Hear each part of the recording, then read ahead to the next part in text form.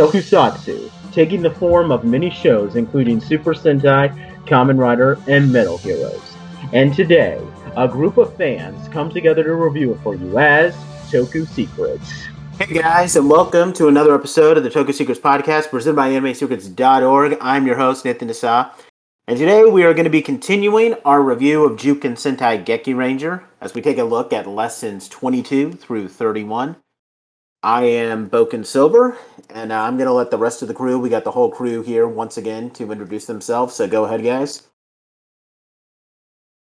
Hello, it's me, Shinken Red Patrick. Alright. It's me, Goka Red. No, That's don't Riz, by the way, guys. Don't. He's not Mario. Yeah, don't do that. I'm Anthony. I'm Anthony, also known as Curry Green, and I'm walking the path of heaven. Cool. I'm sorry to hear that. It's from Kabuto. I'm watching Kamen Rider Kabuto now. Oh, I didn't know Path of Heaven. I didn't know that was a thing. Yeah. This catchphrase. I'm pretty sure wait, hold on. Yeah, I think Kabuto was the Kamen Rider season that was airing at the same time as Gekiranger. Okay, that's a huge coincidence here. Wow, I forgot about that. Okay, or did it air at the same time as Boken? Well, anyway, Kabuto was around the same time, but anyway. They probably overlapped at the very least. Yeah. So anyway, we got quite a bit to cover, so I'm going to give a brief recap on what happened in Gekiranger last time. So Rio, our main villain, was started undergoing some training from people known as the Kinma, which are evil versions of the Fist Sages. The Sky One, Kata, who wields a Hawk Fist, and further training from the Sea Kinma, jellyfish wielder Rageku. The Gekirangers encountered more of the Kinsei. Retsu got training from the Bat Kinsei Bat Lee, who trained him how to use the Geki Fan and Geki Bat, an auxiliary mech. John met the Shark Kinsei, Sharky-chan, who taught him how to use the Geki Sabers, and his own auxiliary mech, the Geki Shark. We got some more revelations on the history behind the Juken, with how there were originally 10 masters of Juken, and 3 of them turned into the Kinma, and the other 7 became Kinsei. And there was a big battle where the Kinsei ultimately won. And when we last left off, the Gekirangers were defeated. It was a 3-parter. The Gekirangers were defeated in a direct battle with Rio, and they received training from the final 3 Kinsei, including the Gorilla Gorien, the Penguin Michelle Peng, and the Gazelle Pion Bayo. This allowed them to unlock Kageki, which allowed them to use the Super Geki Claw and transform into Super Gekirangers, and it gave them access to new Geki Beasts, the Geki Gorilla, Geki Penguin, and Geki Gazelle, all of which combined to form Geki Fire, and here we are. So let's jump right in. Lesson 22, QE Date with a Celebrity. This is kind of a John-centric episode. This episode, Rio is all angry because, he just lost to the Gekirangers, and he wants to awaken the final Kinma, Maku. But they're unable to because this organ that that's like key to reviving him was lost, and apparently it's fallen into the hands of a celebrity that John and the other Gekirangers try to impress so that they can get it. Couple of things. Geki Fire is revealed to be able to combine with auxiliary mechs because it combines with Geki Shark to form Geki Shark Fire. Maku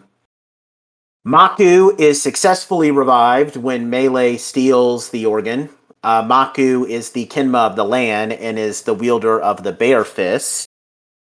And at the very end of this episode, Master Shafu and Mickey, after Master Shafu senses that Maku has been revived, they decide that it is time to expand the Gekirangers with a new team member, and a mysterious man starts to is shown at the very end. One brief fun fact I want to bring up about this: when the Gekirangers are talking about the organ that Maku's organ, they discover it through a magazine that has the organ labeled as a precious. That's actually a reference to the previous Sentai, Go-Go Sentai Bokenger, because precious are the artifacts that they hunt in that series. Pretty nice little fun fact there. So yeah, I just spoke quite a bit. Anybody want to kind of break the ice talking about what they thought about this episode? I'm going to go first to give everyone a quick stock. So, I was actually pleasantly surprised with John in this episode. He wasn't nearly as annoying as he has been in the past. His interactions with that celebrity were very endearing to me. He wasn't being selfish. He wasn't being his typical walkie whatever freaking idiot that he normally is. And he genuinely was trying to help the celebrity in his own way. And I thought that made this one of the better John-focused episodes I've seen so far. Sadly, that doesn't last very long. But I do want to give props to due. Yeah, it'll be something we get to later, but he does better when he has good, I guess, suitable characters to bounce off of. But I don't know. It's weird how they managed to make a story relevant episode feel like a filler. Because this episode really didn't feel like it was important, but it really was important. So it was. You're right. This felt like a huge filler, but literally they're reviving Maku, who has a huge impact for the rest of this review segment, at least. Yeah. Yep. So I mean, I don't know. I think this goes back to the problem of the Gekiranger writers don't know how to write something with a story properly. Well, I kind of said that like this is another episode where I think the villain story is amazing, but the Gekiranger story is meh. I mean, I get like I agree with Riz that maybe John wasn't unbearable in this episode, but I think my problem is that I just find it a little bland because like I don't know, him not being able to unlock Kageki again just well, first of all, it doesn't even get that much focus in this episode. And I also don't like how he steals the show with that, because like, are the writers are aware that like everything when it comes to Kageki is so far has always been with John. Like the writers are aware that Retsu and Ron have Kageki too, right? Especially it doesn't seem they do. See, especially with the point of it. The last review session was that it was meant to be a team harmony mechanic. But then they make all of the focus episodes about it centered around one character. How do they do that? And I like the villain story here because I think it's a natural progression for Ryo's story. He's insane that he lost to the Gekirangers and he wants to revive Maku. They say that he shouldn't, but he's so determined to obtain power that he'll take any risk. I think that it's pretty routine, but I think it's pretty good. Yeah, but that's also kind of Good. That's also kind of just a theme of this season so far. Is the villain story is just so much more interesting. I mean, I think I said it last time, Pat, that at this point, I'm still rooting for the villains to win. I don't know if I said it in the podcast or if I said it privately to y'all, but I'm going on record and saying, up until lesson 22 and maybe a couple of episodes beyond, I'm rooting for Ryo to win. That's funny. I kind of get it. I mean, okay, so we got John, who has really bad character, everything. Then Retsu and Ron have really poor development in terms of, like, I don't know much about them. We know more about Retsu than we do Ron, but even then, I mean, I wanted more from them by this point. And the Kensei are there, but honestly, it gets overwhelming having this many of them already introduced by episode 22. You know, like having all 7 of them here, and it's like I don't know them and I don't know how to process them. So it's very difficult to feel anything for their team, but it's very easy to latch on to Rio and Melee because there's only 2 of them, and they get really good focus compared to the main protagonist. That's going back to that. That's kind of an issue that I've had with the season up to this point. How do you have 3 main characters and you underutilize them all? No.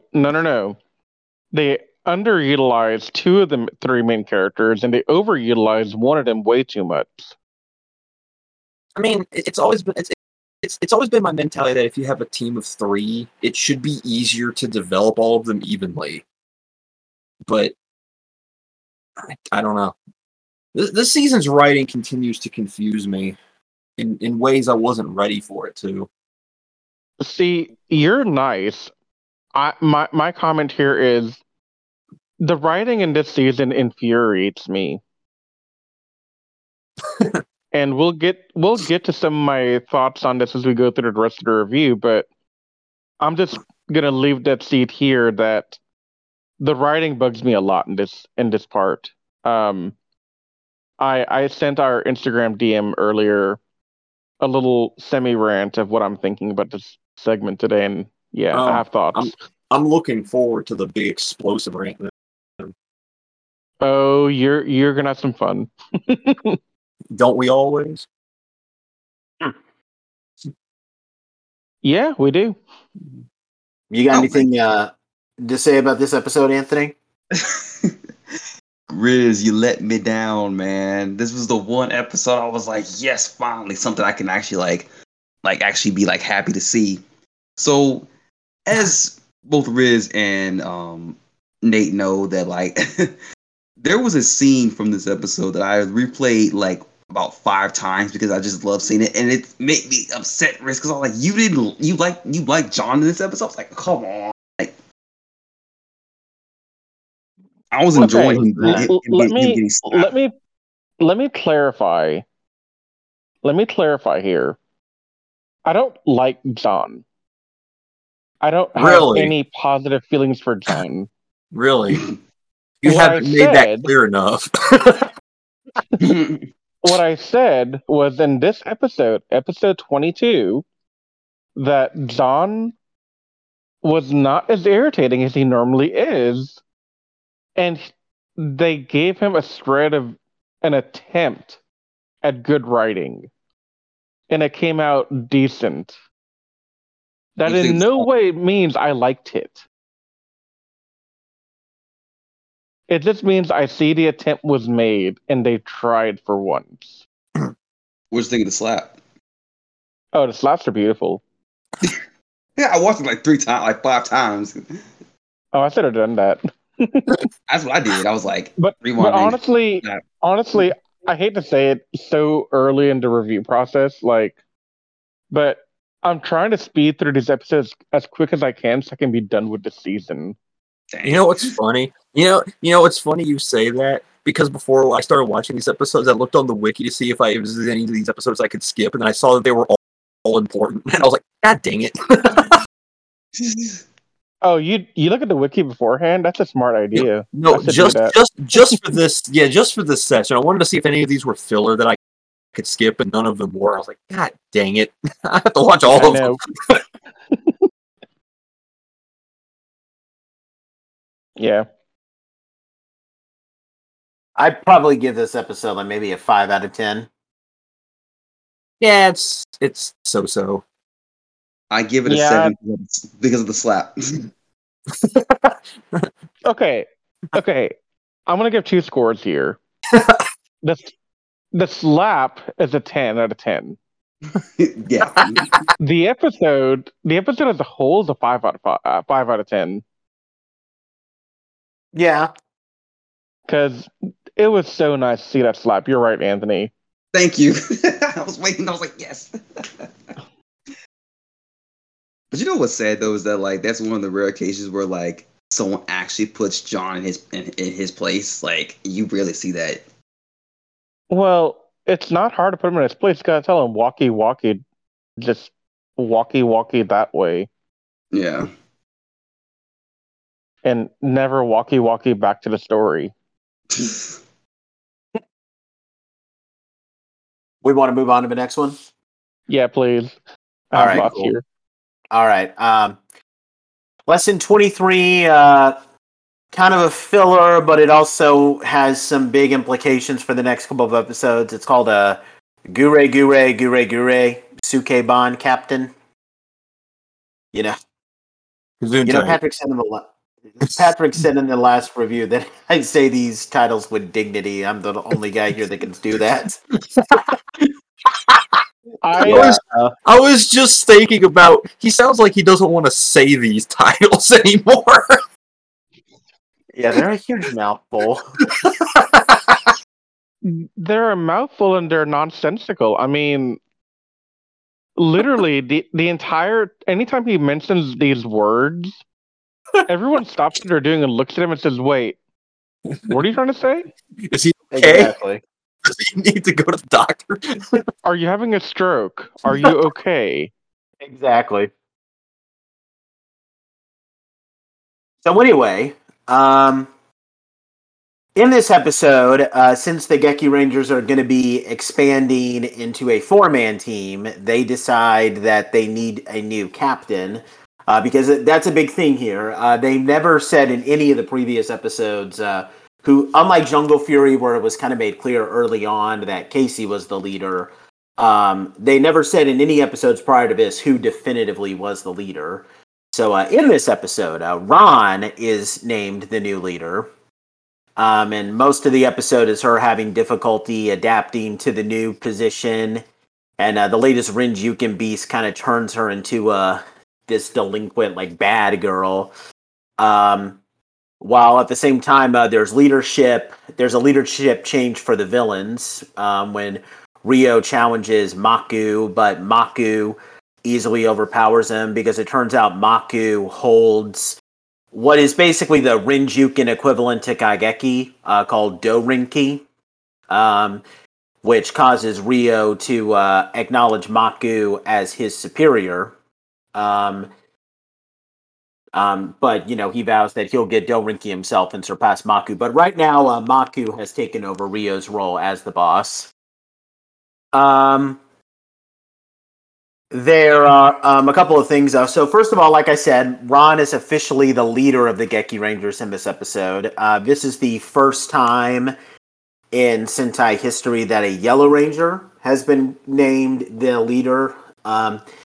Obviously, usually it's Red. The only Sentais that I recall where Red is not officially recognized as leader, apparently Ninja White in Kaku Ranger is considered a leader. They acknowledged it in one episode near the end that the Ninja White was meant to be the leader. So yeah. In Mega Ranger, they say Mega Black is the leader. He might as well have been. Yeah. And in Time Ranger, none of you guys have seen it, but you've seen Time Force. Time Pink is the leader in Time Ranger. Wasn't Big One the leader of his Sentai team as well? Oh yeah, that's right. But it started off with Red. So oh, did it? I thought it was always Big One. Big One showed up later. Wasn't there. Yeah. Oh, so he pulled the Tommy White Ranger move. Okay. Yeah. No, exactly. I'm the captain now. Since I did it first. So one could say Tommy's the big one. Exactly. Shut up. Waka waka. Still now, walkie walkie. No, that's definitely not what I was trying to say. Now, a couple of big things happen here. At the very end of this episode, Melee, who's all angry at how Maku is treating Rio, encounters this mysterious man who calls himself Long, who is going to be a big character for the remainder of the series.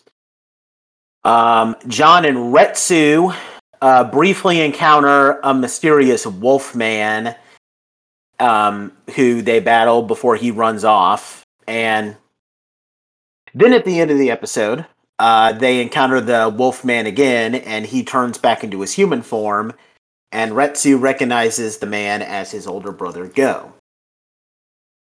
This is normally where the dun dun dun music would play. Yeah.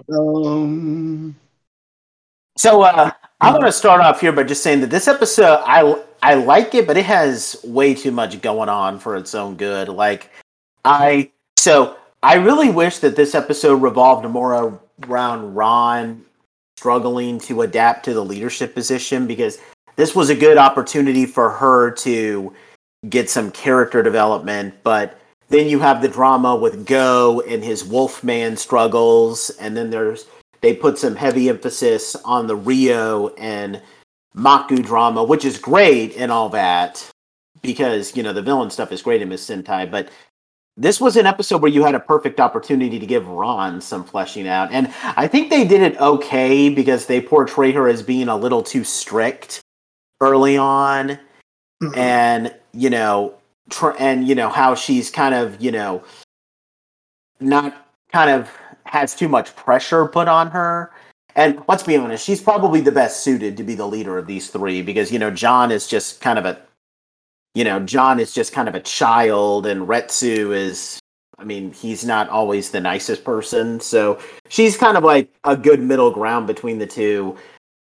But there should be more in this episode, I think, if you know what I mean. Yeah. They almost treated her being labeled the leader as an afterthought. It was. Because it really wasn't acknowledged that much past this episode anyway.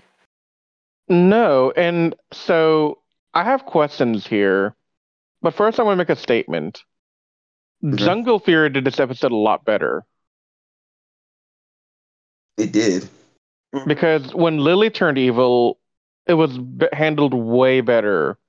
Oh, yeah. Like, it was more funny. It was more interesting. The Fran and Lily interaction is by far one of my favorite memories of Jungle Fury.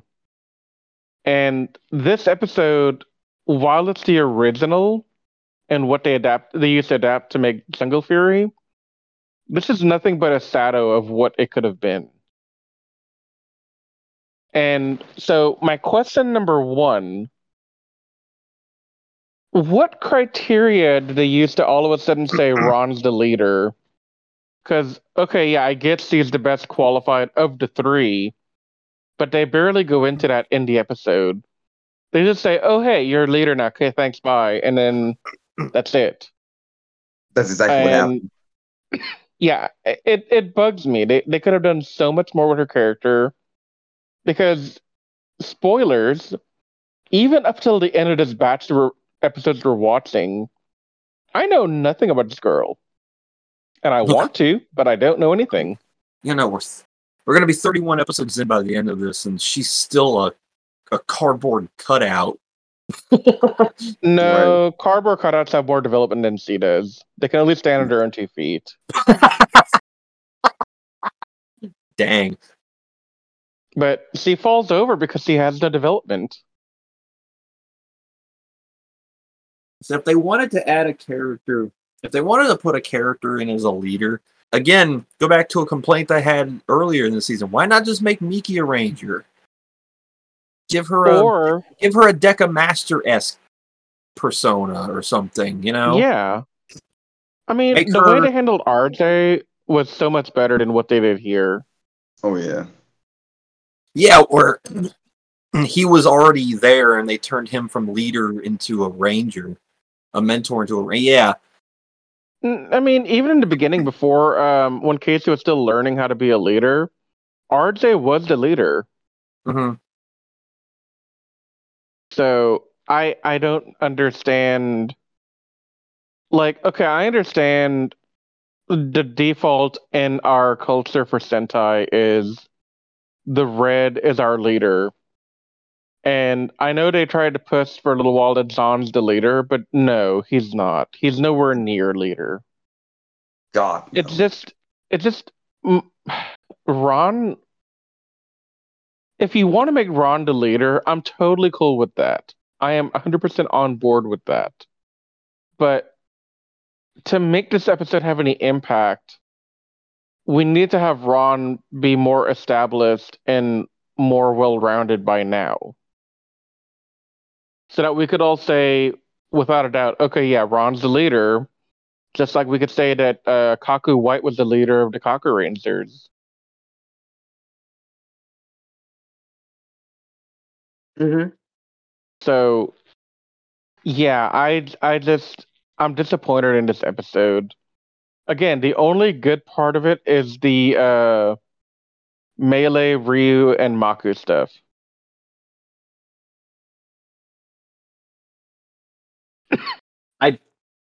Yeah, but I mean, like I said, I kind of like what they tried to do with Ron, but it's not enough, and that's why I kind of want to give. Well, actually, first, Anthony, do you want to give anything on this episode?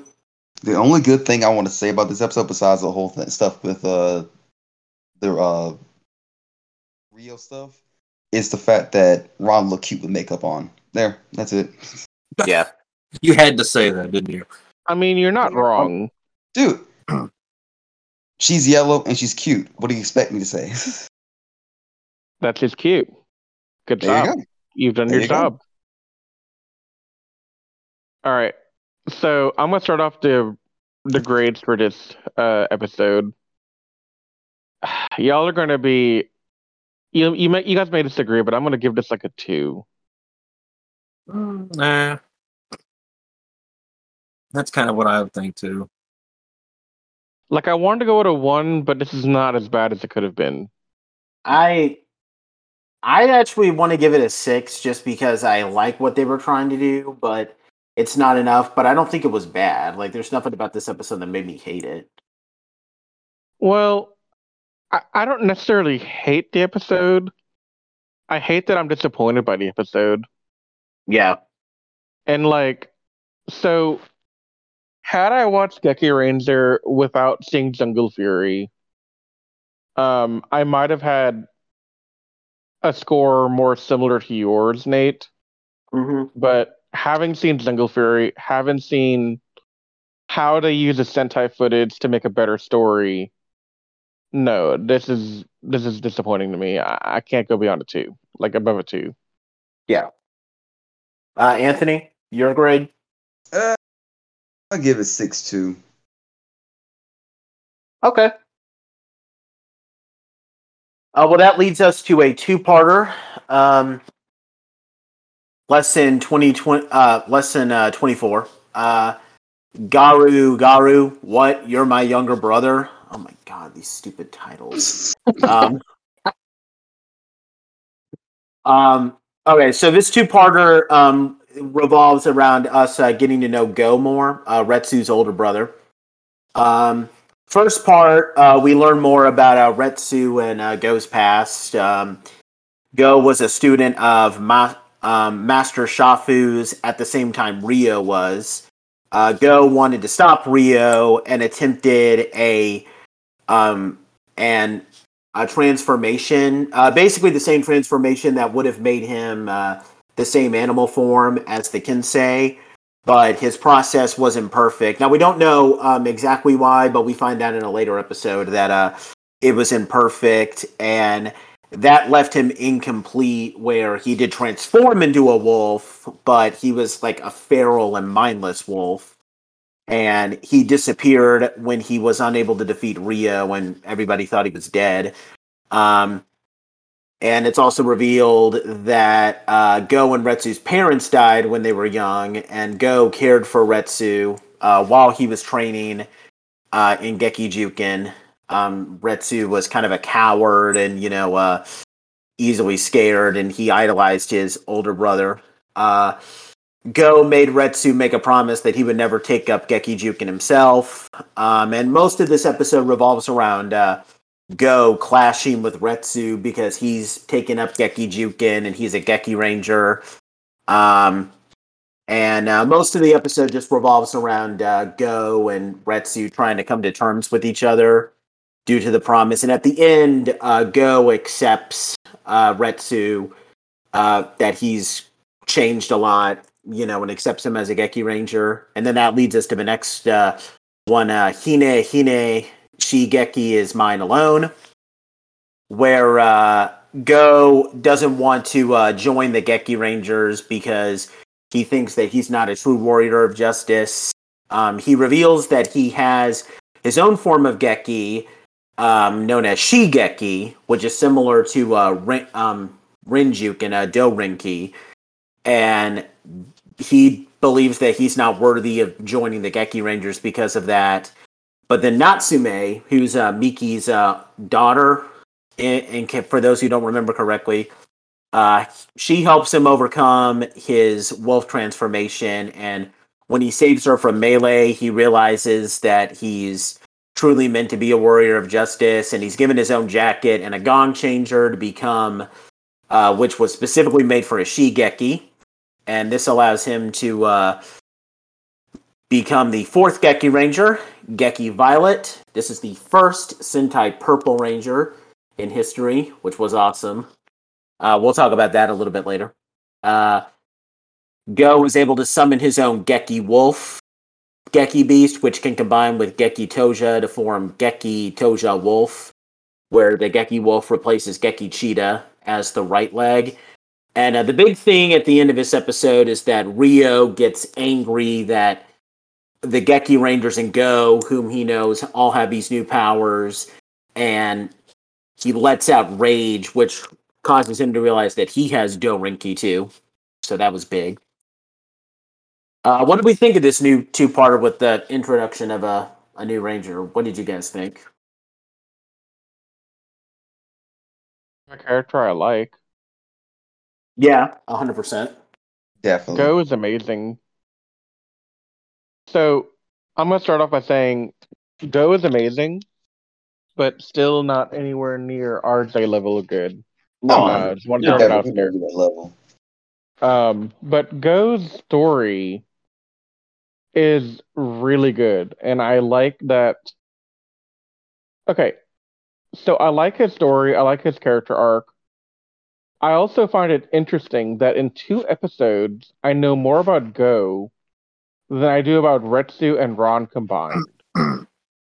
Well, you know more about Retsu a little bit now than he is his brother. I mean, I know a little bit more about Retsu, but I mean, it's because they're brothers. Like, you don't really know much more about Retsu beyond the fact that he was a wimp as a kid. His brother vanished and he became a Geki Ranger. Okay, like, I feel like we could have gotten more about him prior to now, and we didn't. Well, to be fair, Because at you have that least one he has episode about the something. art. He has more than what he did prior, so it's like, Yeah. Yeah, but I mean, in 2 episodes, I get more development than I did for Retsu and Ron in 25 episodes. That's the point I'm trying to make. I understand. Maybe I just view it differently than you do, I guess. Yeah. Like, I definitely see what you're saying. I think Retsu's got some development here, and it's good. But too little too late to have made a good impact because Retsu could have gotten something before now beyond the fact that he's an artist that's world renowned. Like, they could have dug into that a lot more throughout the season, but they barely touched on it until this episode where, oh yeah, by the way, as a kid, he was a really good artist, and Go wants him to pursue art and not Geki Ranger stuff. Do I you do like think? the. I'm sorry. Go ahead. I'm just gonna make this quick comment. I do like that Go said at one point, when he was watching them fight, that the way Retsu fights is like art. I thought that was Yeah. a really good line. Yeah. Go ahead, Anthony. What I was gonna say was that, like, do you think that they made the character go this way because the lack of development Retsu gets? I think not. I think so. Retsu getting any kind of character development here is the side effect of Go being introduced as a character. If that makes Oh. sense.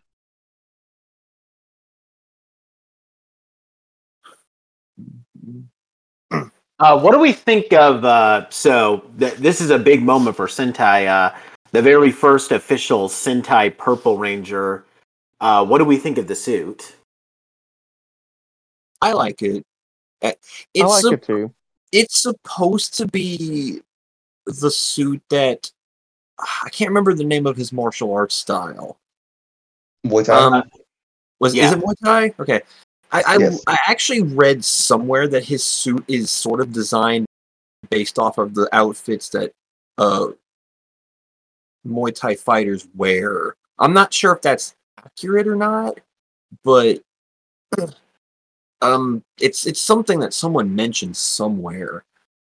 Well, But- even if it isn't, I feel like it best suits it because, like, the gloves look. Because Muay Thai, for those who aren't familiar with martial arts fighting, it's a form of like kickboxing. Yeah.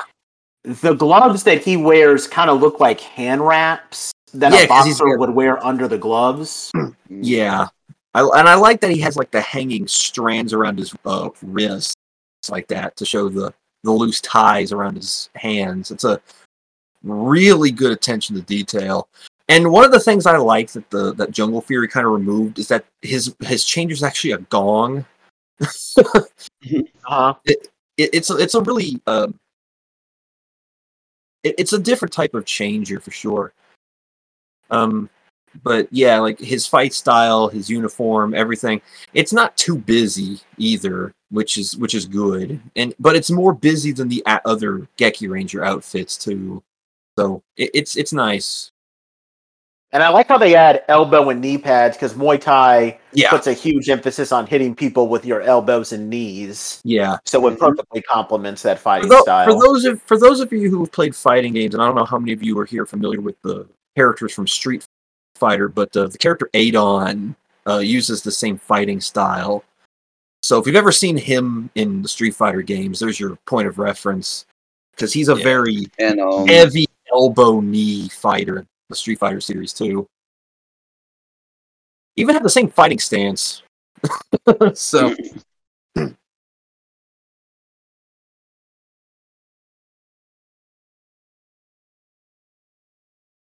Do we want to say anything else about this episode? I didn't have a chance to get in my word on the episode. Go ahead. Go ahead. Going, badass. There's a part of me that wants to think that him being introduced as the wolf guy and then being recruited into the team happened a little bit too quickly. I didn't want something that drug out as long as, like, let's say Zanaku and Gal Ranger and Wild Force, but I feel like all of this was just too quick paced for me. He's a good character, and I like the kind of more serious dynamic he brings because he's a lot more stern than the other three that we've had up to this point. But this whole thing of him appearing and being introduced, and even in like the next episode or two where the wolf thing gets cleaned up, it's just all too fast for me. I mean, and that's the same problem I've had with not only this character, because I agree with you here, Mm-hmm. but with all the Kensei, like they pop up and they're so sudden and so quick, like wham bam, we're done in like one episode. Yeah.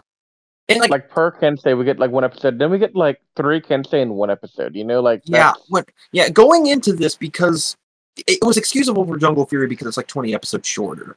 So I expected things to be a little bit quicker pace, but here it seems like they just dump everything on us in like bulk, because just skipping ahead a little bit here, we're like 2 episodes away from Geki Chopper being introduced. Like, we just got Geki Violet. Why the heck are you introducing 2 new Rangers in the span of 4 episodes? Calm down! Yeah, Right. and so We have like time.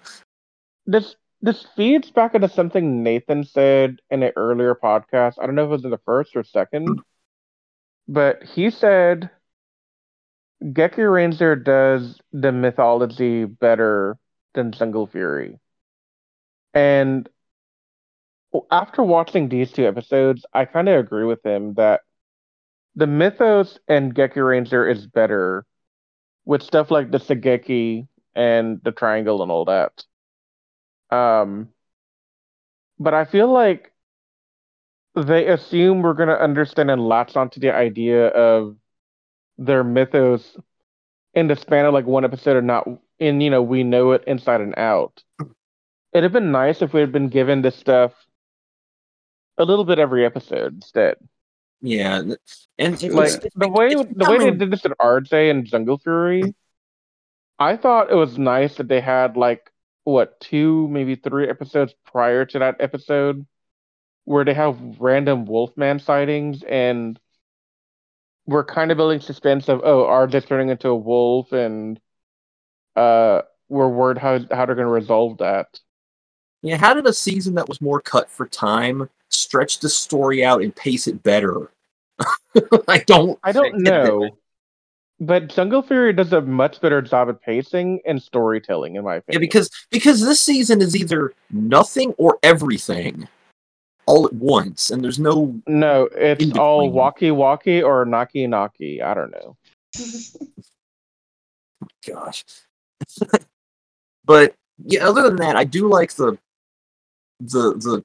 tonal shift he brings to the team because, like I said, he's a lot more stern, and I think this team needed someone who was more dead serious, I guess is how I want to describe him. Now, one thing I do want to touch on here, and I'm going to probably steal Nathan's thunder, but I don't really care.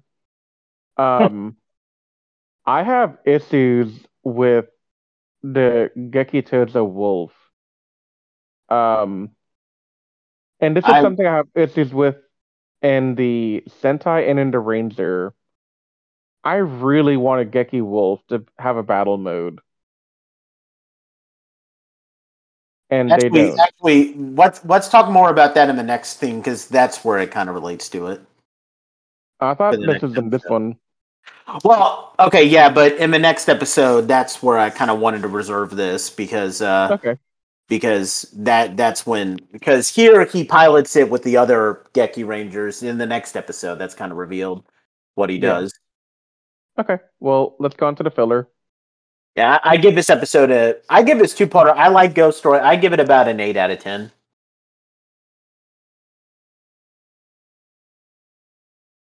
Guys? I'm thinking. I think 8's a fair score for this one. Yeah, too. I wanted to ding it a little bit more for the fast pacedness, but honestly, Ghost Story was good, and that's all that mattered to me right at that moment. So I'm gonna stick to my 8. Anthony, what do you think? I give it an 8 too. Wow, we actually all 4 agree. Yeah. Dang. Shocking. This never happens. Okay, so we got next episode, kind of a filler. It revolves around both John and Go. It's called Mohe Mohe, Consult Your Worries. Where in this episode, John is irritated at having Go on the team, and Go is considering fighting separately to avoid disrupting the triangle. A couple of things about this. Go reveals that his Shigeki allows him to use his Geki Wolf to summon Geki Tiger and Geki Jaguar by himself, so that he can form Geki Tojo Wolf by himself and fight alongside the other Geki Rangers and Geki Fire. So Geki Tojo Wolf is basically Go's personal mech. We'll talk about that in a second, although Riz kind of already preluded to that. Rio confronts Gorian and Michelle Ping in this episode on whether or not he can defeat Maku. And Maku tells him that... No. Gorian tells him that Maku's power is basically godlike, So Rio decides that the only way that he's going to be able to defeat Maku is if he can visit something known as the Juken Holy Ground, which in a later episode we find out is where Juken was originally created. I really don't like this episode. I don't like and it's not just about the mech arrangement. I'll talk about that in a second. I thought that this episode was going to. I actually forgot how much this episode annoyed me. It starts off great because I like Go's struggle. Like he's wondering, well, okay, these guys fight as a 3-way team, so am I like disrupting them by being part of his team? Like, am I screwing up their identity? And it seemed like a great opportunity for development with John because that's how he gets irritated. But it turns out that he's just worried about how they'll line up. Like, I just rolled my eyes at that. That was so annoying. Like, the Jungle Fury episode, the Jungle Fury episode, in my opinion, might actually be one of my favorite Jungle Fury episodes because it's a legitimate concern where, RJ just became a ranger and, he's kind of taking some extra steps because he just became a ranger and then Casey feels undermined. It's a great episode. I like that episode, but it just really irritates me. I did not like it. Yeah, so all the stuff I said in the last and whatever episode it was earlier about Zahn being a bit more tolerable, that's all gone again. I hate Zahn a lot more than I did before because of this episode. Like, I thought Zahn was legitimately feeling threatened about Go being more experienced and maybe he'll replace him or something similar to the Casey and RJ struggle, right? But no, he's literally just worried about where does Go stand when they're doing their Henson.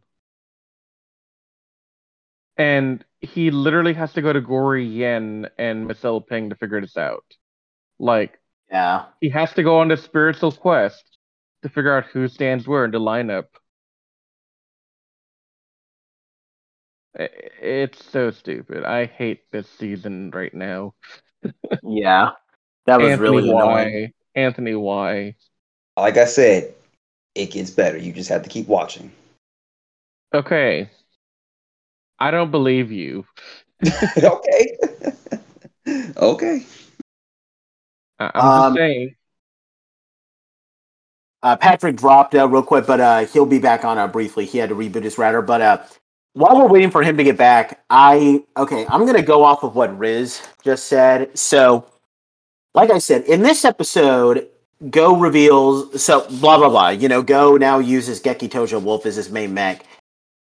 I hate that. And this is why the Gekiranger mech line to me is really disappointing. Because, okay, Go's mech, his personal mech, is basically a glorified auxiliary mech. And from now on, he's basically just going to be using the main mech as his own personal mech, which I just think is stupid. So it's a huge wasted opportunity because, like, you could have done a bunch of different things with this whole thing. Like, you could have, so in this story's case, you can say, okay, Go's Shigeki ability gives his Geki Wolf the ability, different abilities compared to the other Geki Rangers. Like, his Shigeki allows him to transform his wolf into a warrior mode. Or, and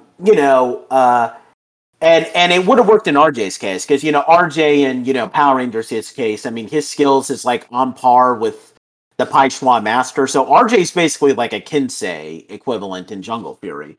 And you can get away with that. Or, at the very least, you can say, Go has mastered all these different fists, so maybe he has the ability to summon, like, I don't know, he could do something similar to, like, Gal Hunter / the Predazord from Wild Force, where he has like 2 other mechs that he can combine with his own wolf to form his own mech, and like maybe call it something like, I don't know, like maybe Geki boxer or something. I don't know, but like that's the point. But he just gets completely ripped off, and that's just something that really, really, really bugs me.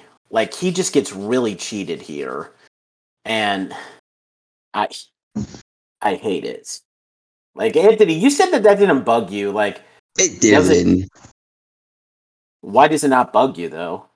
I don't know, because it just feels like, I mean, it feels like Geki Toja doesn't feel wasted. He's actually, it's still being used, you know, and not thrown to the side like how most main mechs are when they get a new mech or whatever. And I mean, I guess, but do I think that he should get his own mech? I mean, honestly, I kind of do, but at the same time, it's like, you know, I don't know. It's like I get what you're saying, but it just doesn't really like bother me as much. I guess if that makes sense. I'm not gonna lose sleep. I'm not gonna like lose like my you know. It's not gonna bug me. It's not gonna like make me like just irritated to the point where I'm like gonna like do a rant about it. You know what I'm saying? It just I don't know. yeah. Just don't see it. Just don't see it the same. I don't know. I mean, Pat, did you want to give your thoughts on this episode? I don't really think there's much to say about this one. But to go off the point you were just talking about, I kind of don't mind. I mean, would I like to see him get his own mech? Yeah, but I think Geki Toja fits his fight style a little bit better because it is a very agile mech, because we kind of went over this before. And with his fight style being very, I guess, limber is the word I'm looking for. Having athletic mech fits him better. I do find it weird that he was able to summon the other's main spirit beast without any reasonable explanation. Because he just kind of does it, and everybody's like, "What?" Okay. I would have loved a little bit more explaining on how he did that so effortlessly.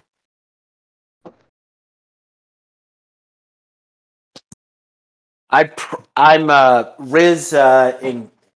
Riz stepped away, but he told me that his score for this episode is 3.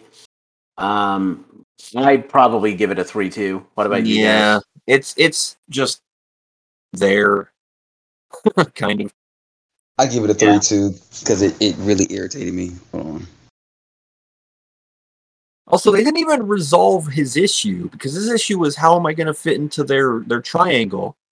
And then they just drop it. Yeah. Never got resolved. Yeah. Oh, Jan was confused about how we were going to line up together. All of a sudden, my problem doesn't exist anymore. It's just stupid. Next up, we get another filler episode. Buron, Burning Play-by-Play. It's a Go-centric episode. So in this episode, Long curses Go to turn him back into his Wolfman form, and the Gekirangers get help in the form of Baye. Baye, I don't think I mentioned this guy before. Maybe I have. You guys remember in Jungle Fury how there's always this annoying fly that has to give a like, let's get ready to rumble type of a commentary on the Megazord fight. He's the announcer slash you know, like, you can't even call him a referee because he's not really a referee per se. He's just kind of like a fight announcer, I guess. He's a commentator. Yeah. Well, this is him in Gekiranger. He was called Flit the Fly. And we find out more about his backstory, where he was apparently someone who fought Melee during the original battle between the Kinsei and Kinma. He, just like Go, tried to do his own transformation, but was his imperfect technique caused him to become tiny and turn into a fly. This is actually where we find out that Go's own feral Wolfman form is due to his own technique being imperfect. He was swallowed by Melee, but he was revived along with Melee when Rio revived her. And because of that, he's like eternally connected to Melee, where if he spends too much time away from her, his body will decay. He almost dies at the end of this episode, which would have been great. But okay, that was mean. But still, he Melee revives him, and a big thing is that at the very end of this episode, we see a mysterious man dressed in a white and orange scratch tracksuit arriving in Japan. But that's going to be reserved for the next 2 episodes. I didn't really give much from this episode. It was kind of boring, to be honest. I mean, I welcome but they actually gave a dedicated episode to what was his name again? Bay? Yeah. Bay. I'm actually kind of glad, because in Jungle Fury, he just existed. There really wasn't, unless I missed an episode somewhere. They didn't. No, they explained it in the same episode that like Camille had like turned him into a fly apparently. Oh, we don't know how she did. We don't know how she did that though, but she apparently did. Yeah, and then I she remember that swallowed now. him. Yeah, I don't know. It was nice to actually get something on this guy, and how he was able to help go get out of his funk. Like this episode was actually kind of enjoyable for like the weirdest reasons possible.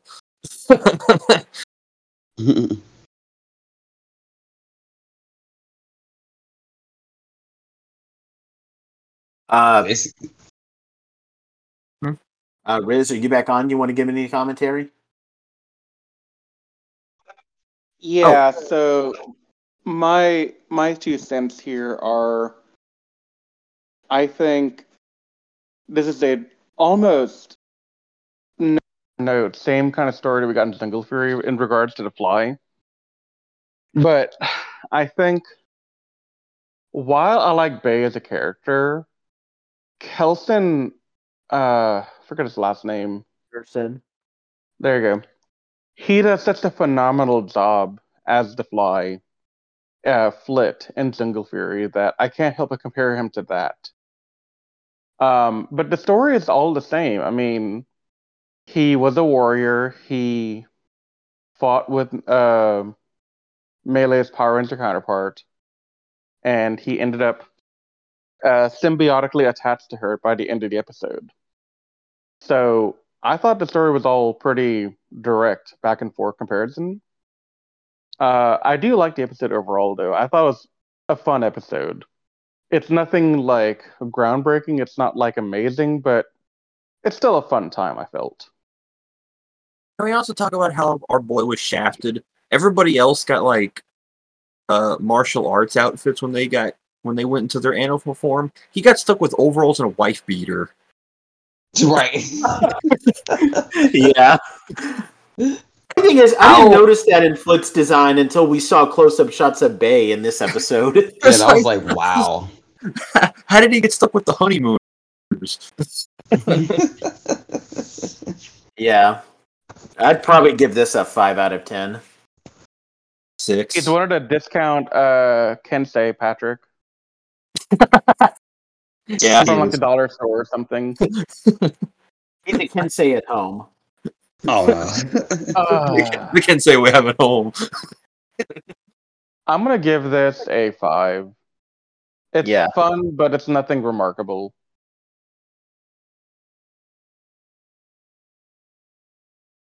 Patrick, Anthony? 6. I'll give it a 6 too. Cool.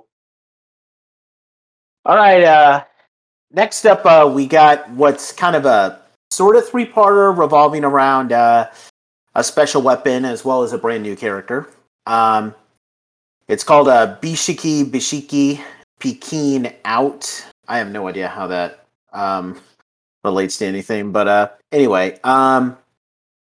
In this episode, the Gekirangers encounter a former student of Master Shafu. His name is Ken Hisatsu, who is apparently the secret 5th member of the Gekirangers, and he has to prove that he's worthy of being a Gekiranger, but they're not too eager to let him join. It's revealed that Master Shafu sent. So apparently, Ken was supposed to be a Gekiranger as well and assist Retsu and Ron, but he, was kind of lazy and rebellious, so he went to the Juken Holy Ground for special training. Apparently, even though Ken is very rebellious and lazy, and he doesn't have any special Geki, he's a master of he's the only master apparently of an old fighting style called the Fierce Beast Rhinoceros Fist, which is themed after karate, where his Geki kind of turns into a diamond hard energy. And John, after seeing this, is convinced to allow Ken to join the Gekirangers, and Ken joins them as Geki Chopper.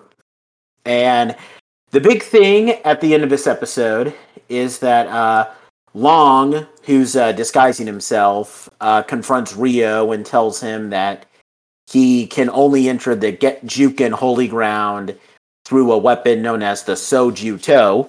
And Master Shafu reveals, not to Rio, but to the audience at least, that the weapon called the Soju To was given to Ken. So we got another Ranger joining the team. What did we all think about this new Ranger introduction, guys? I was wondering. I was waiting for Riz to jump in and be like, "I have some things to say," but so Ken, I don't know if this is a popular opinion or not, but I actually kind of like this guy. Same. Yeah, here's the thing. Yeah. I said I didn't like him, but I think I really misjudged him because I'm liking him this second go around.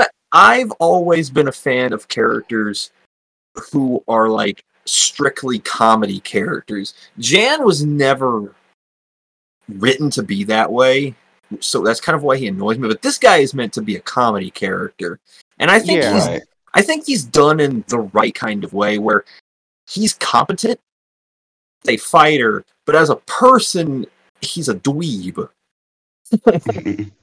I mean, okay. Some of the antics he puts on genuinely made me laugh. So, this guy's a breath of fresh air for the season.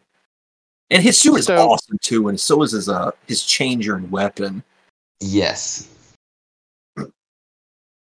So my quick thoughts are, this is a better introduction to the Rhino Ranger than what we got in Single Fury, because I don't like Dom. Dominic is very weak. dry. He's the weakest character in Jungle Fury by far. Yeah. Whereas Ken is the second best character in Gekiranger right now.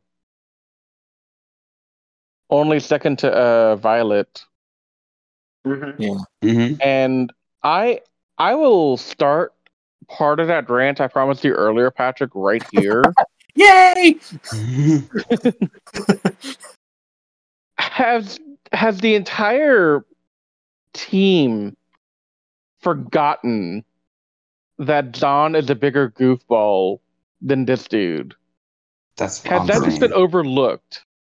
Because I don't like that they keep, trying to put him down for being lazy or skipping out or just not coming back when he's called and this, that, and the other. Like, oh, he's this piece of crap guy. He's not worth being a Gekiranger. And can I just say, I hate the fact that Safu told him, it must be the Gekirangers that have to accept and acknowledge you.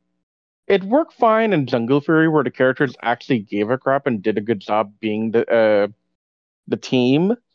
But here, you have an idiot as the Red who has no redeemable qualities to begin with, is constantly just being an asinine piece of crap who exists to make me do these rants on podcasts, basically.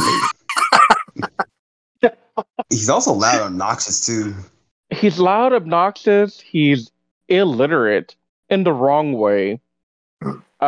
He has no sense of being a team player. He has no sense of, let me sacrifice for the greater good. It's always me. I want this. I want that. And you're telling me that everyone's overlooking all of that crap, but they're giving this dude all kind of crap. Yeah. And can we also remember that the reason why John was late was because he wanted to eat a freaking thing from the store he was at? Yeah, the little Me- pastry thing. Yeah. So it's like if he Yeah, I never know, went like there, he would have been on time and he would have even met Ken. yeah, like this would never have happened. But plot convenience demanded that we have a way to meet Ken while having some humorous stuff going on. And I will admit, the exchange between John and Ken was pretty good because I Yeah, feel like somebody finally put John in his place again. right. But yeah, no, he totally skipped out on getting there in time to fight because he wanted food. Again, thinking like an id. He only wants for himself. He only thinks of himself. But he's okay to be on the Gekiranger team. Nobody's going to question that. But everyone has to decide over here, like, oh, let's acknowledge him. Let's go through this formal interview process to sit down and figure out who this guy is. Like, no, you don't have to do all that. He's a much better person. He's actually more skilled because one thing they say is, oh, he's not even skilled. He's not even worthy of being a Gekiranger because he doesn't have any training. What training did Zahn have when they picked him out of the jungle and made him a Gekiranger? None. So, Gekiranger, screw you. I'm giving this a 1 out of 10. I'm going to probably poorly try to defend this a little bit because I kind of viewed it a little I'm bit excited now. I think the reason why they weren't accepting to him while they were accepting to John is because they expect him to do stuff like that because he's not educated. This guy is educated and he's still making these kind of decisions, so it's be more easy to distrust him. It's Plus- like, oh, he's plus- a jungle boy. well, Plus, he Okay, also but- came off as when he first showed up. He came off as someone who honestly didn't know how to fight, even though he was meant to be a warrior of the Juken. So it was more of like, this is the guy we were told about. I don't see it. Well, John was Master Shafu saw something in him. He just needed to have it fine-tuned. Well, this guy is really. Yeah. This guy doesn't even look like he can put on his shoes correctly, and you're expecting us to believe that he's the thing we need. It's probably just like a perspective thing. Ken wasn't anywhere near as bad as you just described him as, though. I mean, yeah, he's a goofball. He's a dweeb. But at the same time, he at least understood the responsibilities that he was given. He may not have followed it, but he could cognitively understand it. Yeah. John can't cognitively understand peanut butter jelly. Well, honestly, that's kind of where I bend to that a little bit. If he understands his role and, jumping ahead a little bit, sells the one thing he wasn't supposed to sell, I would kind of have a hard time trusting him myself. John's hyperactive and an idiot, but at his core, he does do the right thing. This guy doesn't. Does he? Does he do the right thing by going and getting a snack before the big fight? Well, it's not like John sold the Geki sabers for money so he could go get those snacks. Okay, let's go move on to lesson 29 to talk about this more. Yeah. It's like he's a funny idiot and a character I like. That doesn't necessarily make him trustworthy because he is a bit. I want to say scummy. Probably is the word to use for this. If he would just apply himself, he'd be a much better character. He would be much better, like, I guess, more to the team, I guess. Yeah. I mean, I see what you're saying, Pat. I do, and I agree with you on most of the stuff. That it's harder to trust him, but this implies that they give any trust whatsoever to John, and they shouldn't. Well, I think they got that out of their system early, but it was probably mostly because Master Shafu was like, trust me on this, and they took his word for it because he is smarter at this than they are. Right, but if Master Safu is saying he's the 5th Gekiranger and he's the secret weapon, they should trust him here as well. Okay, They can't trust him on one but not the other. Yeah, that I do agree with you with, but I guess he just came off as more untrustworthy. I don't know. I'm not explaining it the best I could, but you kind of get where I'm going with this. Let me recap 29 real quick. The basic idea of this episode, we can fill in the gaps later, Nate. But basically, the knife that we're all talking about, that Rio needs to get to Juken, it was in the possession of Ken, and Ken sold it for money. A lot of money, mind you, but he sold it for money to go screw off and go on vacation instead of being trained. That's really for what? Oh, I was gonna say a joke, but I'll just not even worry about it. No, make the joke. I was gonna say that he probably spent it on flapjacks and hookers. I mean, he might have, to be honest. Knowing him, probably. Yeah, it's not. That's not really a joke. That's probably reality. Oh, dang! But okay, he sold the dagger for money to go to get blackjack and hookers. Okay, cool. That's fine. He did the thing. He screwed up. He made a mistake. I just don't think that is any less colossal than any of the stupid stuff that John's done.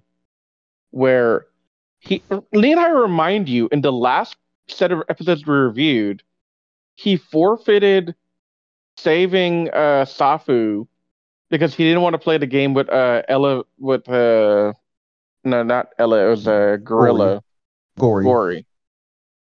He literally threw away the chance to go save his master because his pride was too much to overcome. They're the same person in terms of bad decision making. I don't care what y'all say. Okay, I think the dagger, throwing away the chance to save their master, same thing. But I think he knew where it was at, as opposed to like, oh, I think it's too hard. I can't do it, and it's like you didn't even try. He didn't try. At least Ken knew what he was doing, and he knew how to get it back. Right. And he also helped out a person in need. That was his biggest quality. Yeah. He's always helping people. Yes, I mean, Ken did good by the end of the episode by retrieving it. Did Zahn do anything? Oh no, he did do something. He failed to do the test, and then he got rewarded with Super Geki mode. Yes, that makes a lot of sense. I think the point I was trying to bring up earlier, I can better word it this way. John means well. How he expresses it and shows it isn't very good. Ken, it's kind of ambiguous if he does. Because him selling the saber wasn't with good intentions. Or well thought out intentions, if that makes sense. Because I think that's John's biggest problem. Come on. I mean, yeah, I can see that, but I can't get past what I said earlier. I mean, because that's how I view it. John, he does mean well. He doesn't mean to do anything bad. He just does it because he's not... He's simple. Yeah, he's simple-minded. He's not simple-minded. He's an idiot. That's what I meant. He's simple. I guess what I mean. He's simple. He's uneducated. That would be the better, more correct term. And that can lead to him doing very stupid things just because he doesn't know any better. Ken is educated, but he still does stupid things. Therefore, it would be easier to make him be seen as untrustworthy. Yeah. So, and I think that was the point I was trying to make earlier.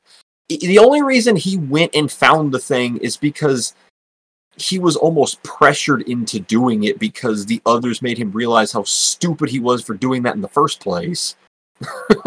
Yeah. If they didn't be like, well, where's the dagger? He would never have gone back to get it. Oh no, yeah. No, he was done with it. Yeah, no, definitely. But So, That's why in the episode he was like, "Where's the dagger?" He's like, so and yeah, I about that." will always come back and say, yeah, he screwed up with doing that. I'm never going to defend him selling the dagger. I'm just pointing out that it's hypocritical for John to be the one to pass judgment when he's worse than him, in my opinion. I mean, realistically, could you have seen John do that himself? Sell the dagger? If he was given the dagger and was told to hold on to it, could you see him have intentionally getting rid of it? Accidentally, yes. Actually. I could see him accidentally losing it, but intentionally, I can't see it. I can see it because here's the scenario I see. John is walking down the street singing Blue La Da Do or whatever, and he sees a stand selling some kind of food that he really, really likes. He walks over and says, "Walkie walkie, what is this?" And they say, "This is some delicacy thing that it's the most amazing dessert in the world." And he looks in his pockets, realizes he has no money. Or little, or very little. Or no, he has no money because he doesn't have a job and he doesn't get any money to begin with. He likes to trade. He said that earlier on. He barters. He would totally trade the damn dagger to get the food because he thinks about himself only first. And he's proven that by failing to even attempt Gory's challenge.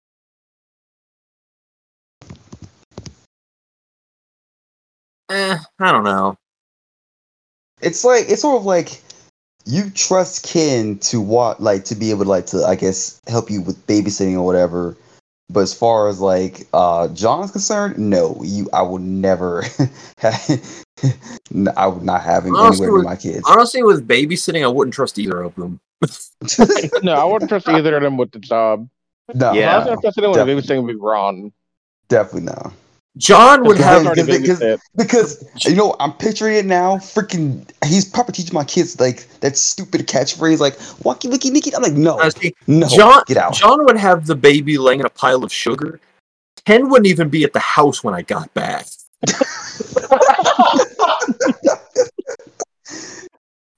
Like, what the heck is? Ken would be happy with Vegas at that point. Right. He'd be on a flight. Then he'd be like, "Oh, hey, how's the baby going? What?" He get a call from us. But I definitely could see John giving up the dagger for his own personal selfish wants and desires. Yeah. It's like, okay, Pat, here's the way I'll explain it. If you have a 3-year-old and you tell him, hey, this is a really important thing, you got to hold on to it. And then the next person to walk up to him says, hey, if you give me that thing, I will give you candy. What is that 3-year-old going to do? Yeah. Give it to him, so the candy. Same mentality John had. There's no difference in mentality here. Yeah. Except, I mean, John is actually a child, though. That's the thing. I'm not saying I don't totally see a situation where you could do it, but I don't know. Yeah. John's a child, and Ken's just irresponsible. That's really the only difference. Yeah. I know Patrick already briefly touched upon this, but what do we think of Geki Chopper's suit in general? Like, because we got another new Ranger introduction. What do we think of the suit? Anybody want to talk about it first? I don't know if I like it. What? Really? Why I not? think the color scheme kind of bugged me. I thought the white Ranger in this context was not the best color idea. I'd have preferred him being more gray for a Rhino. So I can Gray and understand. orange. Yeah, I can see that working. I can understand that, but I think white works because, okay, first of all, I love this suit. In fact, Same. I would say that it's like one of my top 10 favorite individual suits because, okay, his fighting style is themed after karate. It looks like a karate uniform. Mm-hmm. Um, so so that's already awesome. And the helmet with the rhino is also really great. My only real complaint is that I wish that he used the gray helmet as like a weapon or something like that. But and his changer is also great because his fighting style apparently he likes to use more open-handed chops. So his big weapon is like this huge blade that folds out, which would work like an open-handed chop. So that's pretty cool. Like this might be one of my top 10 favorite suits on an individual level because it perfectly it perfectly signifies both his fighting style and the animal. Like I honestly I can't get over how much I like this suit. I can see that. I still think my favorite suit from this Sentai is purple, though. Yeah, I like purple too. Yeah. But yeah, I can see why you're saying that, and I totally get it. I think matching that was a good thing. I just I'm wish with, it I'm was with, gray. I agree with Nate. I like this. I love this suit actually. And plus I love his overall weapon too because it's Oh, similar the to weapon's the cool. yeah it's Yeah. similar to the regular Geki Rangers, but his is just more like he gets an added weapon as a bonus. Yep. Yeah. Plus the helmet might be my favorite helmet of the 5. I know Riz already kind of gave it a 1 because he's so angry about the hypocrisy thing, but setting that aside, I like Ken's introduction. He's actually a lot better than I remember. And that's why I want to give this Me episode too. just on Ken alone. I want to give it maybe an 8 out of 10 just for a Yeah, new I'm giving Ranger it. introduction. I'm giving it an 8 too. Plus, his first battle was actually pretty impressive. The whole cutting the water in half thing. Yeah. Yeah, that was beautiful. That was pretty sick. So I will revise my score to say the entire subplot of not trusting him is a 1, but the actual introduction is like an 8. Yeah, it's an 8 for me Okay, too. fair enough. Yeah. I have to judge on 2 different plots here, basically. Yeah. And his character is done way better than Dominic. My God, Dominic just came out of just dude. freaking nowhere. Who are you? I mean, the funny part is you can see where they tried to make a direct adaptation of Ken into Dominic. Beat for beat, the story is there of, oh, we don't trust him. Oh, he's not worthy of support, and he's just not somebody we want to work with. That's all beat for beat in Single Fury, but Gekiranger did it better here. Yeah.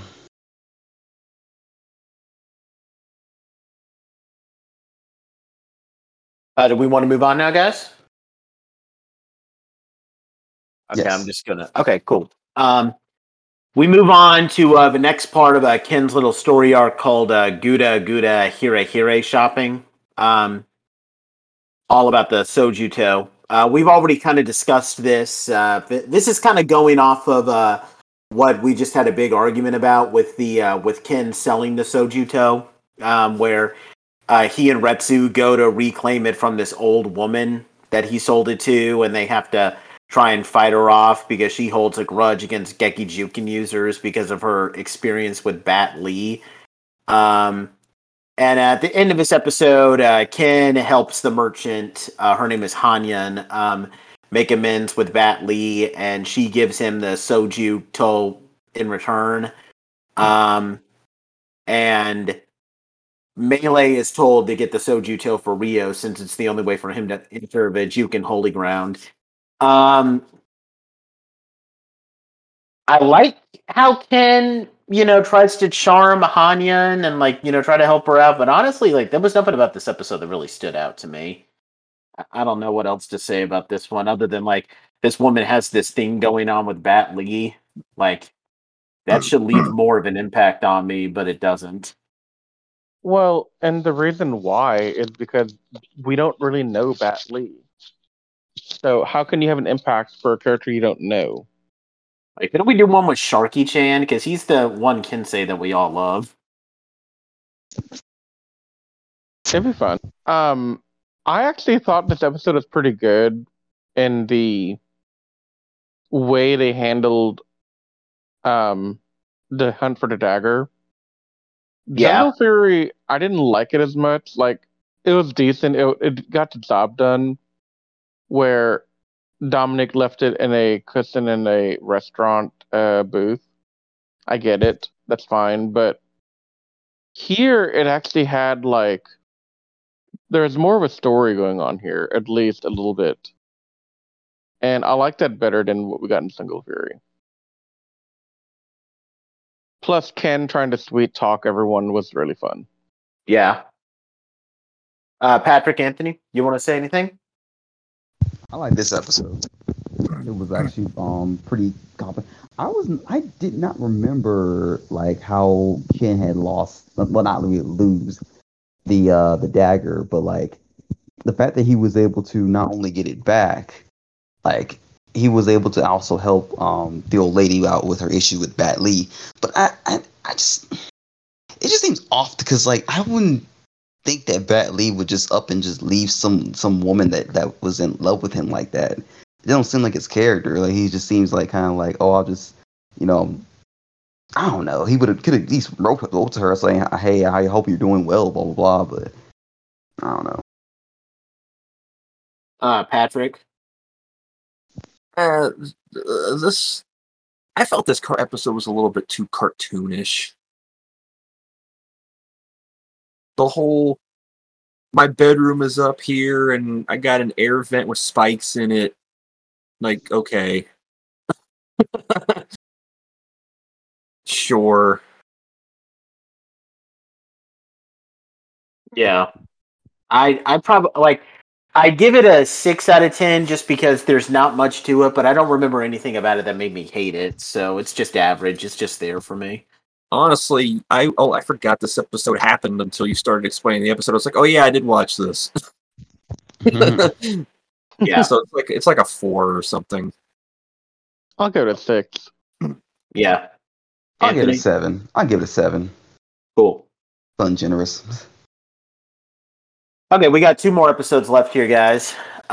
This next episode is a conclusion of the Sojuto, called the Say de Do Do Woman. Oh my god. Oh, that's terrible. That's the worst freaking title I've ever heard in my life. It's starting to wear on you finally. It wore on me from episode 1. I know. So in this episode, Melee is trying to get the Sojuto from Ken, and she challenges him to a fair one-on-one duel to obtain it.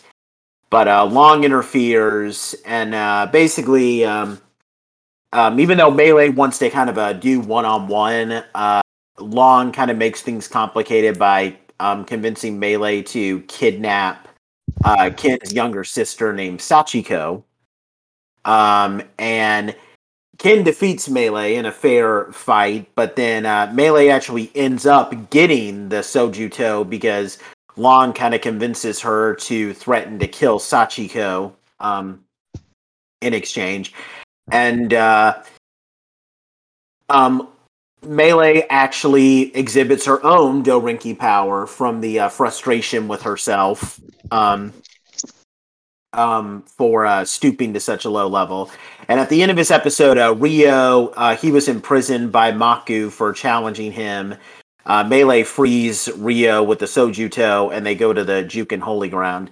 I love this episode.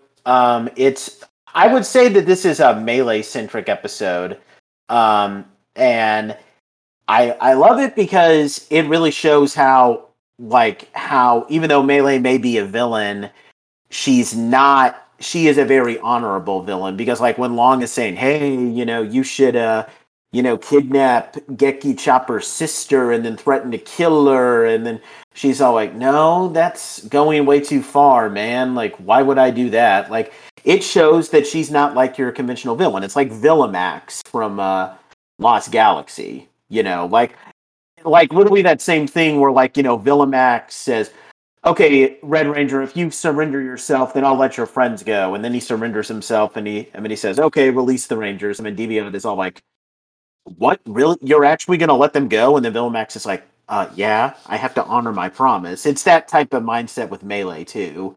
And I know it's simple stuff, but I really like that with villains. Yeah, where she's a villain solely because of who she's with, not necessarily through her own actions, basically. Mm-hmm. Yeah.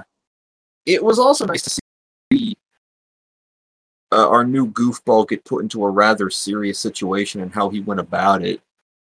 Because he's made it clear that he's smart in combat because he basically punked Melee in this fight. But yeah, he's still an idiot. Yeah. Riz, Anthony, you want to say anything about this episode? I love this episode a lot. Yeah. Same. Yeah. I think it's sad that in 4 episodes, again, we got more info on Ken and his personality and his background and his family and everything. But literally 30 episodes in, and we don't know jack about Bran.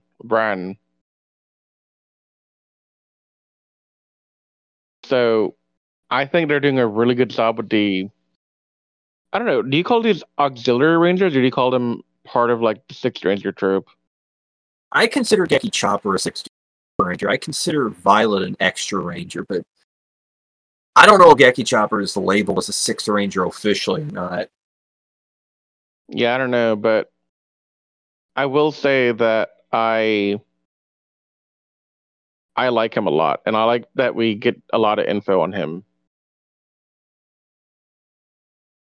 And I think this does a good job of really showing how Long is kind of having a massive impact on the villains, because he may not be doing much now, but he will become incredibly active later on. Yeah. I give this an 8 out of 10. I really enjoyed it. I'm going to go Yeah. 8.5 here. Yeah, 8 or 9. Oh, okay. I'm gonna give it a 9. Cool. Okay, we got one more episode. Spoiler alert, I hate this episode. Yeah, me too. I literally got bored of this episode. I did not pay attention at all. I was literally like reading something else while I was watching it. So Before you begin, Nate, Yeah. in case you hadn't seen my note in chat, Oh, I saw it.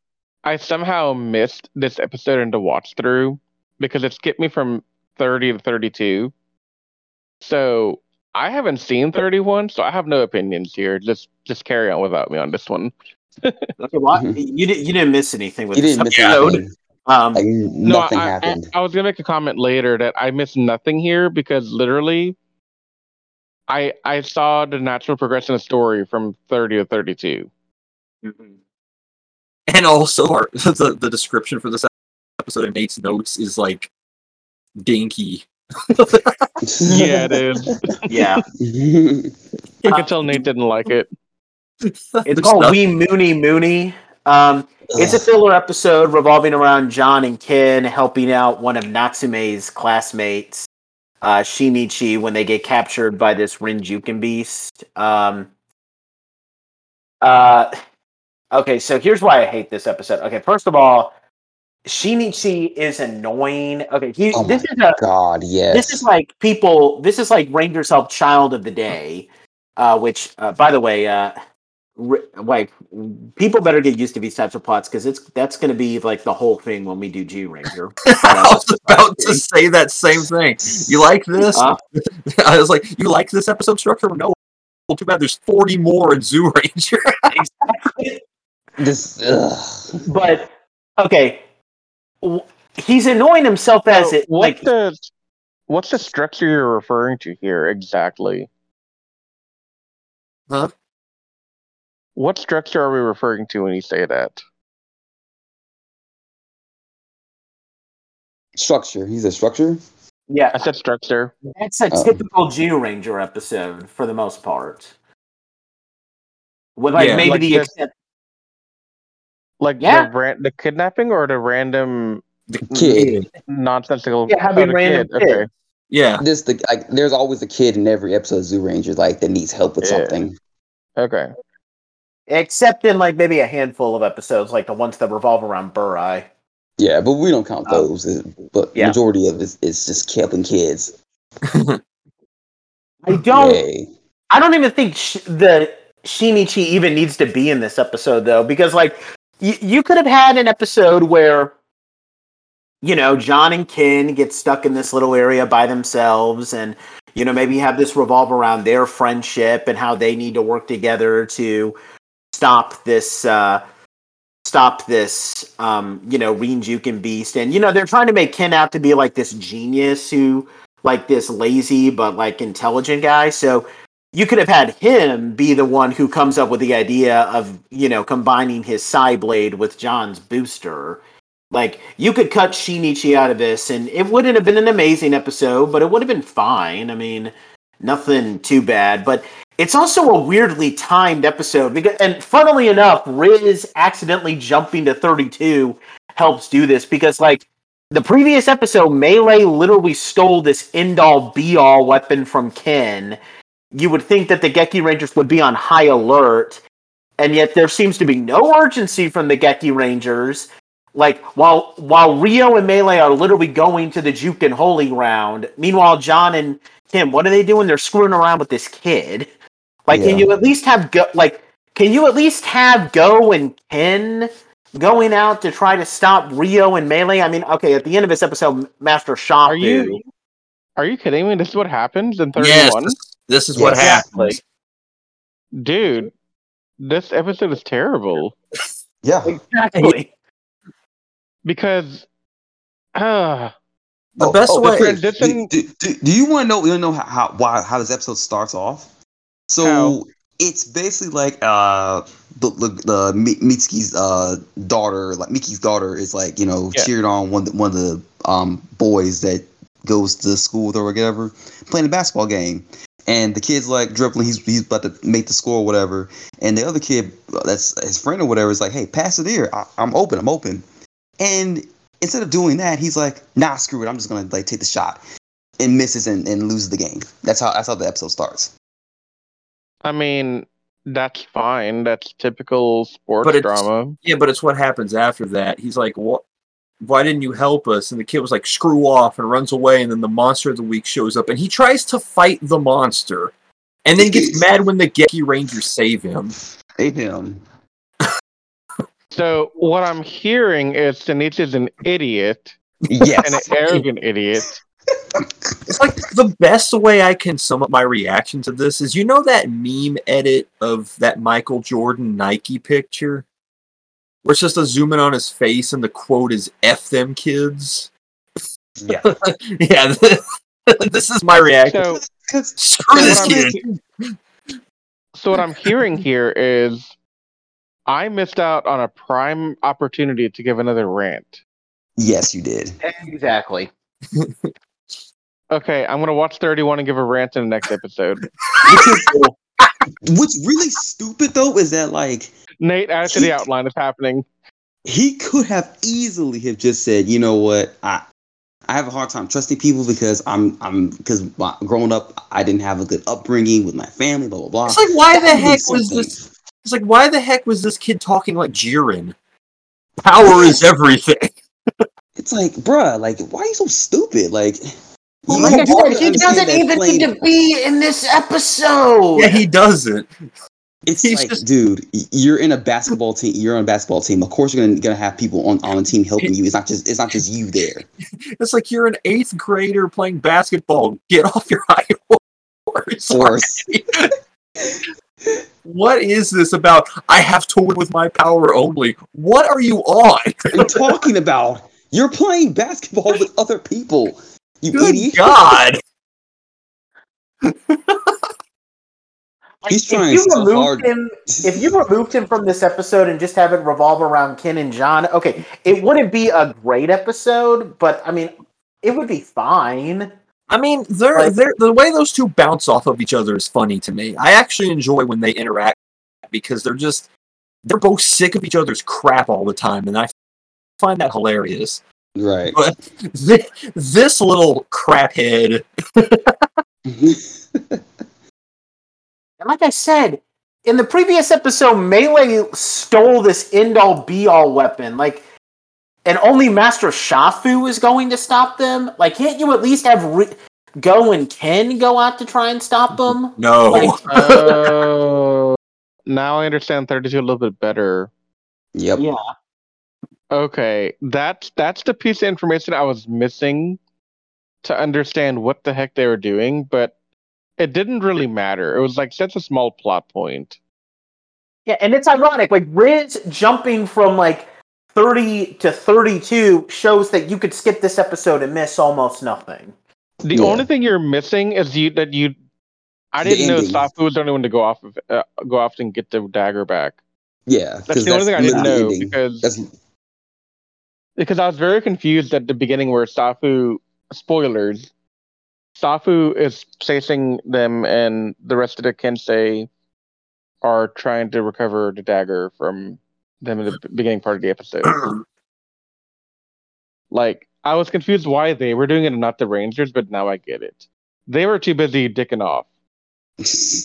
That's putting it lightly. But it's also like they do have that whole we can't fight or interfere because we made a, I guess, promise or whatever, and it's like that's the whole reason why they shouldn't be out there trying to stop him because they made that promise. I'm not going to spoil it, but they do a really creative thing to get around that rule. Okay. Yeah.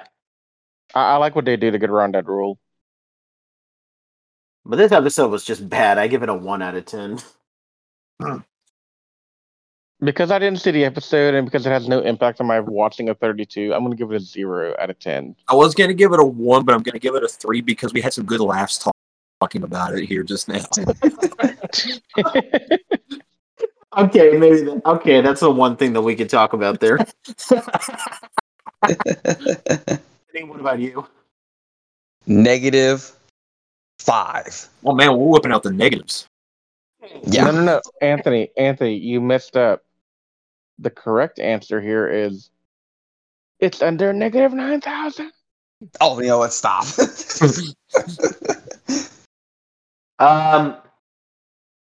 Okay, so we want to talk about our overall thoughts. What do we think with like how the plot has kind of expanded in our last episode? Like, what do we think about it? I mean, I don't know. Like, on one hand, my first reaction is, what really happened to warrant us having these 10 episodes? And honestly, I can sum it up in like 3 sentences. And that's bad because 10 episodes should not be summarized in 3 sentences. I mean, this feels like it's just set up for the final home stretch because now we have every mentor on both sides. We have every Gekiranger. This was just setting up the final rosters for the home stretch because it looks like the next episode, because I did see the preview, watch the next episode preview at the end of this last episode we watched, and it sounds like we're setting up for like maybe the peak of the season with the tense is starting to boil over and everything. It's a really good episode, Patrick. I like that episode a lot. The preview made it look like it was going to be good. So it's really good. I will just say that, and I'm going to leave it there. This just looks like these 10 episodes were set up for the rest of the season. So I didn't expect anything major out of it. It did introduce us to probably the two best Gekirangers of the season. They are. And, exactly. Well, so they introduced the two best. I was gonna say they introduced the two best Gekirangers, and they also do a heck of a lot better job of giving background and character development for these two today for the other primary rangers. And I liked the dynamic that what was his name? The rage guy that was introduced earlier on in these 10 episodes. Maku? Yeah, Maku. I like the dynamic he introduces where he kind of scares the others, and Rio is like reluctantly giving him the throne because he knows he's just going to take it back from behind take it back from him later. And it kind of motivates him to keep going. So it added a nice little twist. I really like the villains compared to how... Because in Jungle Fury, it felt like these three, their Power Ranger counterparts, were basically at each other's throats trying to take the throne from Daishi every episode. Which was stupid as heck. But in this one, there's an actual hierarchy with these guys, and it makes things more clean and simple to follow. Pretty much. So, yeah, the villains are still the highlight of this season so far, but Go and Ken are definitely adding some more interesting dynamics to the core team itself, which desperately was desperately needed. Because these three on their own were terrible.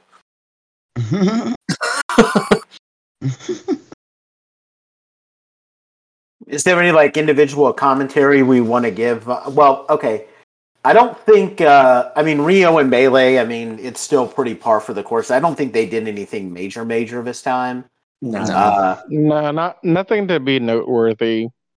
The only thing we really got was Melee showing some hesitancy and being truly malicious. I did like that, but that was the only thing of note. That's just continuing her personality from prior.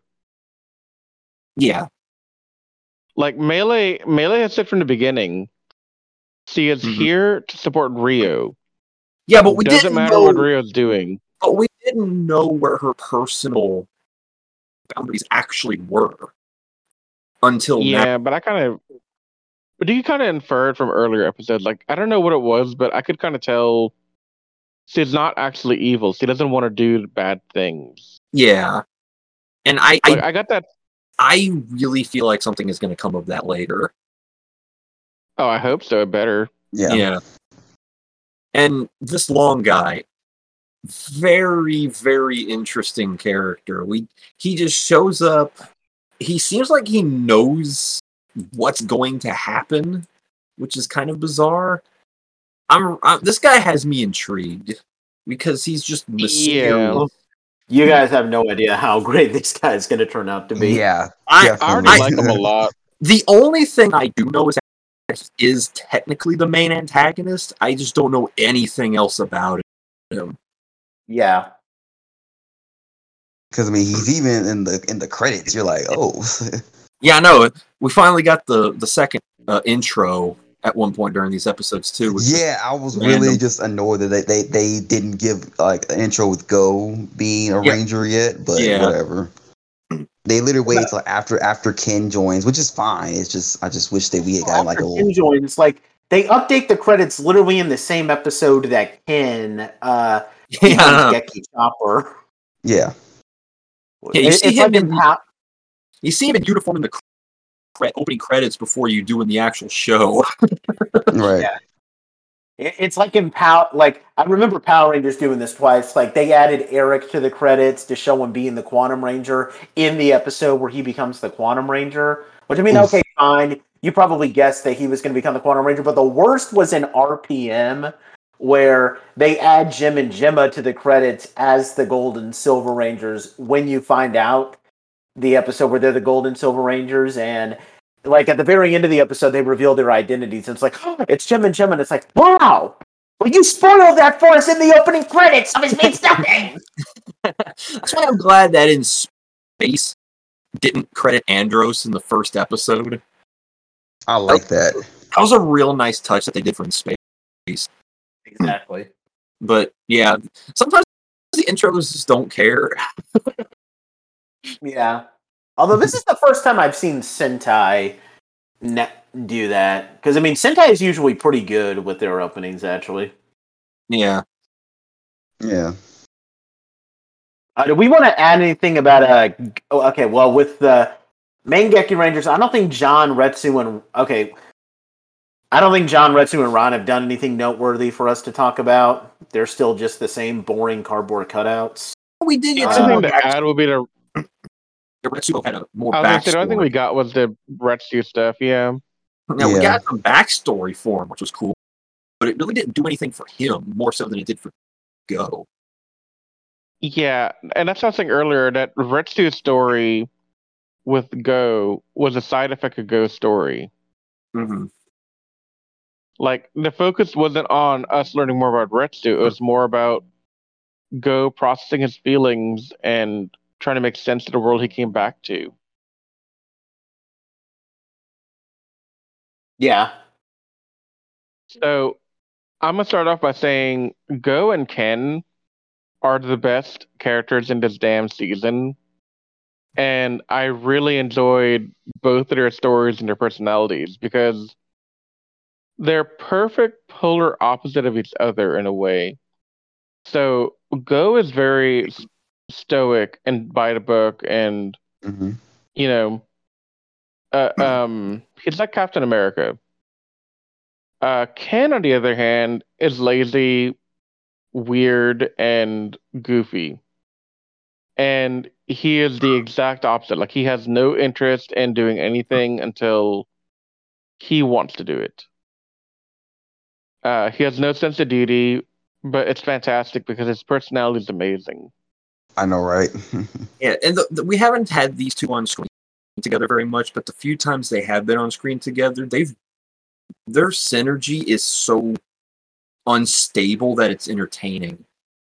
Right. Yeah. Heck, literally episode 31 is literally their only interaction together with just those two. We need a buddy cop movie with Go and Ken. I'd watch that. Just going out and doing ranger stuff while burrowing together. I think that'd be great. But I've given my 2 cents on these two characters at great extent in this review. So, I mean, I have nothing else to really say about either one at this point. Me neither. Do we have any closing thoughts we want to make then? Yes. Are we done yet with the season? Not quite, Riz. We have 2 more podcasts to do. I'm so close to the end of Gekiranger. I mean, remember what I said earlier? An ending can salvage a season for me. So Exactly. I'm excited to see how this whole thing wraps up. Because if the ending is good, then I can forgive the beginning. Okay, so here's the difference in Senkinzer and Gekiranger. By this point in Senkinzer, I could start to see the value of Takaru and the value of the Sentai season as a whole. Like, I started to say, okay, this is not too bad. I'm starting to like it. Gekiranger, I like the 2 characters, but that's about it. Oof. Yeah, well, we also don't know what's going to happen in between here and then either, so. Yeah, so I mean, as of right now, my closing thoughts are, if they're going to pull a Senkinzer where the ending's going to make me like it, they have a lot of work ahead of them to get there. Yeah. Oh, I'm definitely not expecting it to turn around so hard with Shinken that I'm like, oh my god, this is like a top 3 season. No, it's not getting there. I don't care. No, it's not. I don't care. Anthony, this is Anthony's favorite season that he picked for us to review. So maybe, possibly. Yeah. I'm still waiting for the thing that Anthony says makes this season great. It was never in my top 10. Well, okay, maybe not. Maybe my top 15, but not my top 10. Although the one thing I'll say is that I really didn't like Ken when I first watched this, but Ken has actually grown on me. I might actually I I really had him in like one of my worst, like top 10 worst Sentai Ranger characters. I'm realizing that was way too harsh. I don't know why I very didn't like curious why. do what? I'm very curious why you felt so strongly against him. I think the issue that I had was that I didn't see how he connected to the rest to the overarching story. I thought maybe I found him a little bit annoying, and I thought that he was kind of an And idiot. and you But didn't think any of the same things about Zahn? What? I thought John was. I always hated John.